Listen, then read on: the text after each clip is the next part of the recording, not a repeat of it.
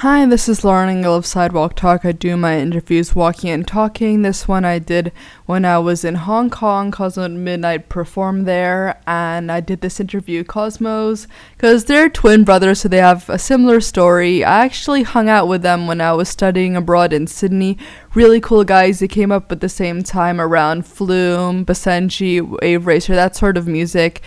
Their tracks have been presented on radio stations such as Triple J in Australia, FBI Radio, BBC Radio 1, and they're signed to Astral People after winning a Future Classic Remix contest for Flume Sleepless back in 2012. And since then, they've put out so many cool remixes, and they've remixed for Panama, Anna Luno, Aluna George, before signing to Sony Music Australia in 2014. So we're just going to talk about everything. Really fun one. Excuse the noisiness of Hong Kong, but I hope you guys enjoy it.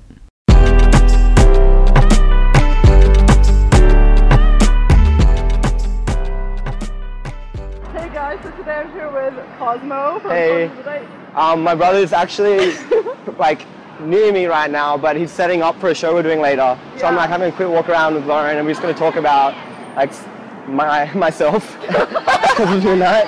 And yeah, it's just going to be hanging out and walking around the streets near the club we're playing at. Yeah. So we met, okay, was it 2 years ago or is it one? I don't know, wait, I think I was playing a show at my university.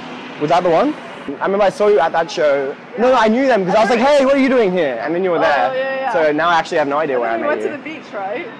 Yeah, went to a place, went to Bondi. Bondi's like the famous beach in Sydney where everyone goes, and there's like a TV show about called Bondi Rescue, where everyone just like starts drowning, and then these like Australian dudes like come out on their surfboards and save them, and it's really popular in Australia and like Britain and stuff. So yeah, it's a dangerous beach, so watch out if you go there. That's when I was like studying abroad in Sydney just for like one semester though. We like hung out a few times. Yeah, and you were fine. You went to Bondi and you swam like way out with us. Yeah, and that was you were cool. fine. Actually, I'm like remembering with like the rocks and stuff. I was like, is this gonna be kind of scary? But we're gonna do it.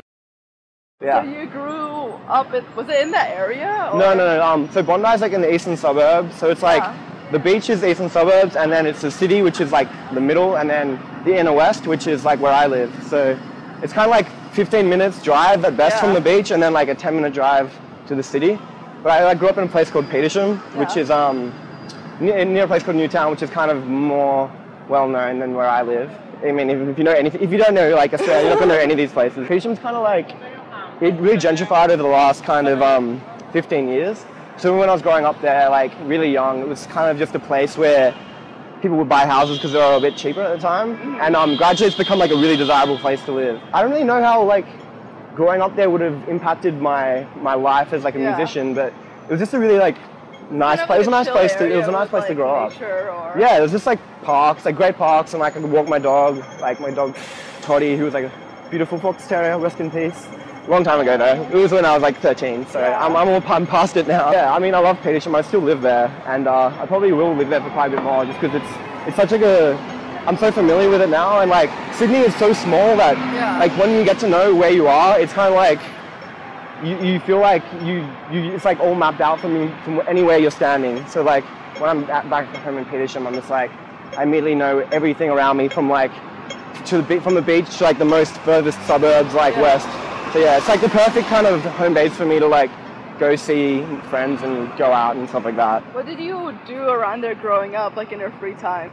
Just played like a lot of sport with my brothers and stuff. Yeah, I mean Petersham was really not like anything to do other than like I don't know what do people do when they're growing up, like play like sport or like watch TV and like play video games. That's all I did. But Petersham was just really nice because it was like a very leafy, like green, like nature oriented like suburb. Yeah, it was just like a good little harbour, safe harbour to like learn to appreciate oneself and like appreciate the inner west of Sydney and stuff like that. Yeah, there's like even like Facebook groups dedicated to like the inner west, and like the inner west is the best. So it's a bit snooty and stuff. Oh my God. Your parents are both like artistic, right? Yeah, your dad's a painter. My dad's a painter, and my mum's a composer. Oh, this is like in there when they were younger. Now they're just like retired parents. When they were younger, they used to like live in LA together, and my mum would write music for Hollywood films and stuff. And my dad. So they met in LA or? No, they knew each other for a long time before they moved to LA. But they were kind of like a power couple, and I have so many good photos. I have so many good photos of them. Like, Yeah, I mean, I don't know if they'll come up on the internet. They're like a bit older, but yeah, like there's sometimes on like IMDb, like come up for like some certain films and stuff. Just having two artists for parents kind of didn't really give me much choice. I was like, I don't want to do like something else. My parents did it. I should be able to do art as well. They really like nurtured the idea of being an artist and not being like a problem if we didn't, get into jobs straight away, and like if we weren't pursuing like something that was like had a monetary gain straight away. So I was at university doing arts, which doesn't always lead to like a great job. And I was like, just do your degree, keep working on like finding whatever it is you want to do. Then we just like ended up doing music, and they were like just happy that we had managed to do something that we liked, and it was also something that they could understand. Growing up, were your favorite subjects creative subjects? I did both at the time. I did like science and maths, and then I ended up dropping maths because I was really bad at it. And I did art and history and stuff. So, the HSC, which is kind of like our version of SAT. Okay, yeah. I did like biology, like this thing called senior science, which is like dumb science, because it was like one of the easier ones I felt I could do. Visual arts, music, which was like really like a blood subject, and like no one really cared about it, and English, and we had to do a religion subject because I went to a Catholic school, so we had to like do studies of religion, which was like really easy to do because it was like a generic understanding of religion. It's like, like Christianity is about Jesus, and like Buddhism has Buddha. Like that was like how you passed it. So it was like not really much required. Yeah. From that point, I kind of just stopped doing all science things though. I tried to keep doing it, and I was like, this isn't for me. Like I had a bit of a knack for it, but I was just like, I'm not gonna be like a scientist or like a doctor, because I was already so into like writing music and stuff at the time. So like that ended up like before your brother introduced you? Oh no, even then I was already like, I was playing guitar a lot, and Patrick was playing piano. Yeah. And so we were already like, we were also in choirs when we were younger, like we were singing in a choir. So we kind of like naturally segued into music over time. Whether or not we like knew what was happening, I feel like just for the way we grew up doing music, like in the choir and learning, because our parents not made us, like they wanted us to do it, that we kind of end up finding your interests through that. Yeah. And even if it means like you stop doing it for a while, you stop doing like singing in a choir, you stop like getting piano lessons, you still have that like that seed like from when you were younger. Thank you, Mum and Dad, for like kind of doing that. I mean, at the time I hated it, but I can see that it paid off now. What type of music did your parents play at home when you were growing up? A lot of stuff. It was like they used to play this thing called Switched On Bach. So Bach's like the famous composer from like way back. And these people had gone and remade every single Bach song with a synthesizer. So like note by note, they'd change like all the patches and the chords and unplug and plug them back in. And they wrote like all these new scores. So we were like listening to this really kind of zany like Bach music that wasn't like played on piano, but like on weird synthesizers and stuff. So that was like, I used to hate it because my dad would play it so many times that I completely lost interest in it. I'm like, how can you listen to this so many times? I mean, other than that, it was like, it's like the Beatles, and then a lot of like disco, like Boney M and like Donna Summer, Chaka Khan, and like all these kind of people that like seminal disco artists. And like that was definitely a big influence, I feel, because we kind of ended up gravitating towards like more colorful, like upbeat tempo music and stuff that really made you want to dance. So I feel like disco was like a huge influence on our writing. Even if our music doesn't sound like inherently like disco, I think it would have like helped it. So for studying music at university, was that your choice, or was that your parents' choice that they wanted you to have a degree? I mean, they definitely encouraged us going to university and getting a degree, even if it was just an arts degree, just so we were broadening our horizons and had something under our belt.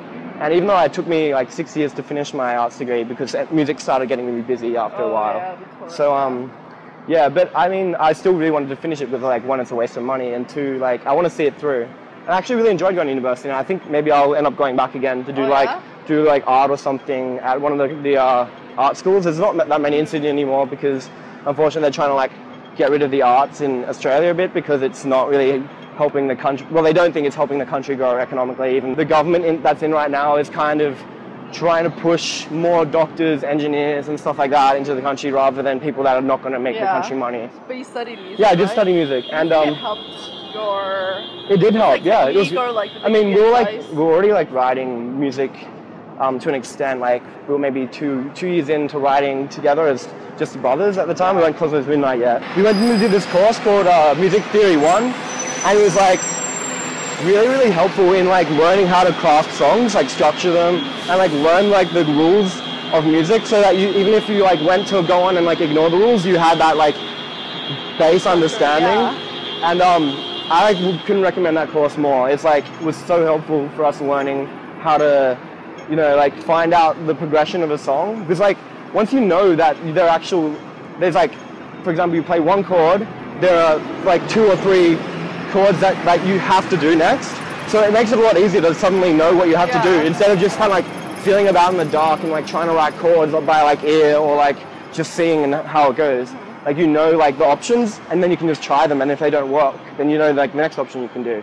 And it's not like it kind of reduces your ability to write music because now you're doing it by these rules. It kind of just kind of lays a foundation for writing tracks, so we ended up using a lot more, and we found that we were writing tracks that felt like a lot, like they had a lot more flow and structure, where previously we were just like, what happens now, I don't know. And like whilst that is a thing, it just was, for the music that we wanted to write, it was just not doing it. But you started off doing mostly like remixes or like your own? Yeah, I think like when you're getting started in music, you find that you like, the reason you're getting into music in the first place is because you have all these people that you really look up to. Yeah. So you end up like getting these people, and then you kind of just want to remix them and like, how would I do this? Or even just like finding like acapellas online that were easy to get, and then just writing a song underneath it. You didn't have the opportunity to like get people to sing with you. Do you think that'd be different to Cosmos Midnight, since you know how to make music from scratch if you already had a lead singer in the group? Or? Oh yeah, I mean, even if just one of us could sing, it would be so beneficial. I mean, that's what even Patrick is like. He's starting to sing in our songs now. Oh, okay. Which is like really, he's got like quite a cool voice. And it's definitely not like the kind of singing where it takes the focus of the song, but kind of works more as like an instrument, or like fits in with the entire like instrumental. It's not like suddenly Pat's gonna be like a pop star. I'd say like chill wave style singing, where you kind of like really like reverb it out and like sit it in the like down in the mix a bit more, so it kind of just sits in there really nicely. So you met Visengia and Wave Racer on a Facebook group or something, or how? So actually I met Visengia and Wave Racer on SoundCloud, because a friend of theirs who I went to university with in drawing class was like, hey, my friends are playing a show at so-and-so tonight. Do you want to come? And I was like, yeah, sure. And he's like, oh, we'll check them out on SoundCloud. We checked it out, and it was like kind of what you'd call now like as future funk, which is like really hot right now. Yeah. But back then it was kind of like forward thinking, because no one was really doing it other than like a few other people in the world. Both Visengia and Wave Racer were working on music together as a project called Pablo J and the Lobsterettes. Yeah, which is like a weird old clips of that. he used to like cut together like old films and stuff into his own film clips.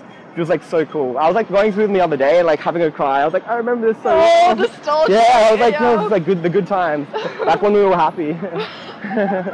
we messaged them on SoundCloud and went to their show, and like didn't really talk to them much because we were all too shy. And then I just went to this girl's birthday and I saw him there, and I was like, hey, let me introduce myself now. We ended up like hitting it off, and then we hung out like progressively more. It was like we had interest in the same type of music, which was like garage and like house and stuff at the time. I mean, before Flume, or was that after? This was kind of just as Flume started. Doing the whole like Australian, like the movement together. You guys were all part of it. We all kind of came up at the same time. How was like all the come up of all you Australian musicians? I feel like for us, like an artist, that was a really big turning point for like me and Pat and our friend Tom, who's like now Wave Racer. Was this artist called Rusty, who is like I think from Glasgow, and he kind of had the most influential album of all time in maybe 2013 or 2012 called Glass Swords, and it was like what people would kind of call like future bass now. Although back then I wouldn't call it future bass, because it was like the only thing that had that sound. And I mean for us that was like a really big game changer for us, because it was like such a mix of sounds. It was kind of like hip hop mixed with like video game music and like trap and stuff like that. Like Glasgow has always been like a really forward-thinking country with like artists like Rusty, Hudson Mohawk, S-Type. I mean, Scotland is a country, not Glasgow. But S-Type and Sam Gelatry, or Gelatry, I don't know how to say it. They all seem to have this mix of like the old school with like the new school at the same time, where they use like retro synths, kind of like the Korg M1, which I think Sam Gelatry uses a lot, which was used in like early video games all the time. That style, like kind of, I guess what is the Scotland, like Glasgow, like hip hop sound, is what really like was a turning point for us to be like, we're not doing house anymore, we're not doing like all the stuff, we kind of want to do this now. So even though it wasn't necessarily what we started writing, it was a point where we really wanted to do music, like really like pursue it like earnestly. And Australia's been super receptive. Was it from the onset they were receptive of this? Yeah. Because before it was like bands, right? Yeah, it was pretty much. Australia's been so band oriented for years, and even now it's still very band heavy. But it's like, particularly because of this radio presenter called Nina Las Vegas. Oh, she was like, she was like really pro like electronic music and like bringing up like young artists who didn't really have much attention or like the opportunity to get known. So she was kind of like, I feel almost single-handedly responsible for like making electronic music possible in Australia, as well as like the rise of Flume and stuff like that. She kind of made people get more like turn people's interest away from bands and more towards like people being able to do this in their bedroom like with a laptop. That was kind of like the turning point now from bands to people making music like at home. Yeah. And it was just like so good to see how we could do that. Were you kind of surprised to see the Australia scene get out there? Because like, you guys pretty much set the scene for like that type of electronic music. I mean, Australia's so isolated. We're like by ourselves down the bottom of the world.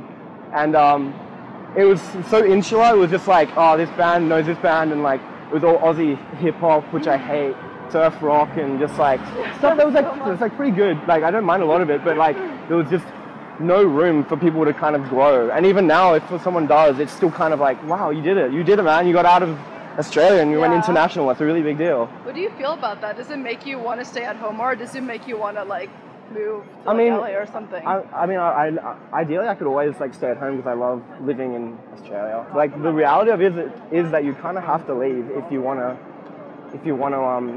really push your music internationally, because there's like no one comes through Australia to write music. No one's like, oh, I'm going to fly to Australia to write an album. Like, or like I'm going to fly to Australia to work with those two twins. Like they'll do it if you're in LA. They'll do it if you're like in Sweden or like another place where it makes sense to go meet like lots of people at the same time. So like I feel if you're going to make it in Australia, you've got to make all your connections beforehand, like on the internet. And that's kind of how it was for us. We like had this following on the internet, and it took so long for us to like transfer into like being able to play shows, because we had this kind of really dispersed following. Although it was like kind of felt large at the time, it was like pockets all over the world. So it was like really hard to get people from Australia to even know who we were, even though we felt like we had this kind of decent following. So yeah, I mean, it's still definitely really hard, especially with the closure of so many clubs now in Australia due to the lockout laws. It means that there's no real place for people to test out like DJing or test out their music or even like build a small local following at any club, because there's just no place to do that anymore. There's like two or three clubs that even like allow people to stay open like for a certain amount of time. So it's really hard. So you think you're gonna stay there, but then you know that there's like less opportunity? Yeah. I think I could do it for periods of time. Maybe I could do like 3 months in LA or 3 months in like Sweden or something like that. But at the end of the day, I do want to live at home in Australia. It's where I'm like comfortable and I love being. And I want to get to the point where I don't have to go to people anymore. Like I can just send them stuff on the internet. I mean, that was what's so good about SoundCloud and stuff until it kind of got to the state it's in now, where they got so crushed by like industry pressure that they couldn't even like. Articles coming up. Rip SoundCloud. I don't know what's happening. And then producers started getting really nostalgic. It's like, I remember. I regret it. We all remember the days of when SoundCloud was the thing, right? But it kind of just come to the point now where like, although I love SoundCloud rap, it's kind of like that's one of the only things now that gets like the hype behind it. And like it's come to the point now where like unless you're like a really big and established artist, you kind of need to get a lot of help from like people to like build your like repost you and like post about your stuff and like links to your SoundCloud. Otherwise, they don't even find it in the first place. It was great for like bringing up small talent and like building small like communities around certain sounds. But I feel like now SoundCloud's like kind of only a place for like rap music. I've seen artists that usually will get so many plays just kind of reduced to like 20% of their normal amount, even though they're like huge. I'm like, how does this happen? Do you think that changes the way people consume music? I guess they're on Spotify now. I mean, I feel like SoundCloud's still kind of like it's still its own thing. Like you won't get that music on Spotify, and people won't consume that music on Spotify either. I just don't think you will find artists like crossing over from SoundCloud to Spotify as much as they'd hope, unless they're writing something a bit more mainstream or a bit more like digestible. Because the thing about SoundCloud is that everyone on there is kind of like more open-minded to like things not having vocals on it, just being like an instrumental or like not much like structure. Exactly. It doesn't. It can kind of be anything and get like lots of plays, or it could used to get lots of plays. Yeah. But now, like, if you want something to get big on Spotify, it's got to be like a hit, kinda, or like be like a sleeper hit where for some reason like it just got really big, even though it has no vocals, which is kind of rare now, unfortunately. Yeah. And like that's something we want to do, like while we're writing, is to still like flex our production side and not have any vocals on our tracks and stuff, just to be like we're still doing this in our music, because I feel it's really important to like show that you can be 100% of the song and not have anything else, and it still like maintains interest and stuff like that. This is your first like world tour, kind of, right? Yeah. Well, I mean, yeah, we've been around, but like. I guess it's the first time you've labeled it. Like, yeah, it's the first time we've called it a world tour, but like it's also the first time we've gone from like from Australia on to like Asia and then on to America. So done like different continents in like one tour. Actually coming to Asia finally. I mean, we've had so many opportunities to come, but we just like the dates between shows were so far apart that we couldn't like. It would be like, oh, we're in Asia for 2 months doing like one show, like every like 7 days or something. So it's actually really good to like see it all come together. And after just seeing like the interest and like the reaction to our shows so far, we're like, oh, we got to come back and do more. I'm like, to the point I'm like, I'm just gonna go Australia, Asia, Australia, Asia, and then like America like once a year. Like, that's the good thing about you two, because like even on the road, because you're a duo and you perform a lot. Yeah. You just do it like on the road, so. It's really ideal. Actually, just touring with like a twin is really good to like offset loneliness. Even if we get on each other's nerves a lot, and like being in each other's company still just feels like, I don't know, like you're not with someone because you know them so well. It's kind of like you just sit there in silence sometimes. But so nice. When I am by myself, I'm like, oh, wow, this is how it feels to be like completely lonely. I don't think I can. Untwinified. Yeah, untwinified. Yeah, I just know because like some of my friends that tour a lot and like are by themselves, they're like, fuck, I'm so bored and lonely. Like they don't have the opportunity to meet people because they're only in places for such a short amount of time. So unless you're like really outgoing and like the kind of person that makes like a friend in like an hour, then it's kind of going to end up with a bit of like a solitary experience, like doing these tours. So yeah, I feel for them. It's good. It's good having someone there, even if it is like the person you're always hanging out with. Yeah. What do you want to be remembered for? For our music, I don't know. I haven't actually thought about that ever. I like people to feel like we weren't really trying to exist in any genre or time, and we were just doing music that felt like it could be played in a year from now or 10 years from now, and it would be like those songs that you listen to that are 40 years old and they still feel as fresh like every time you listen to them. So yeah, you just want to like write classics basically and not really worry about the genres they are. Thank you so much. Thank you. I'm exhausted. See you guys.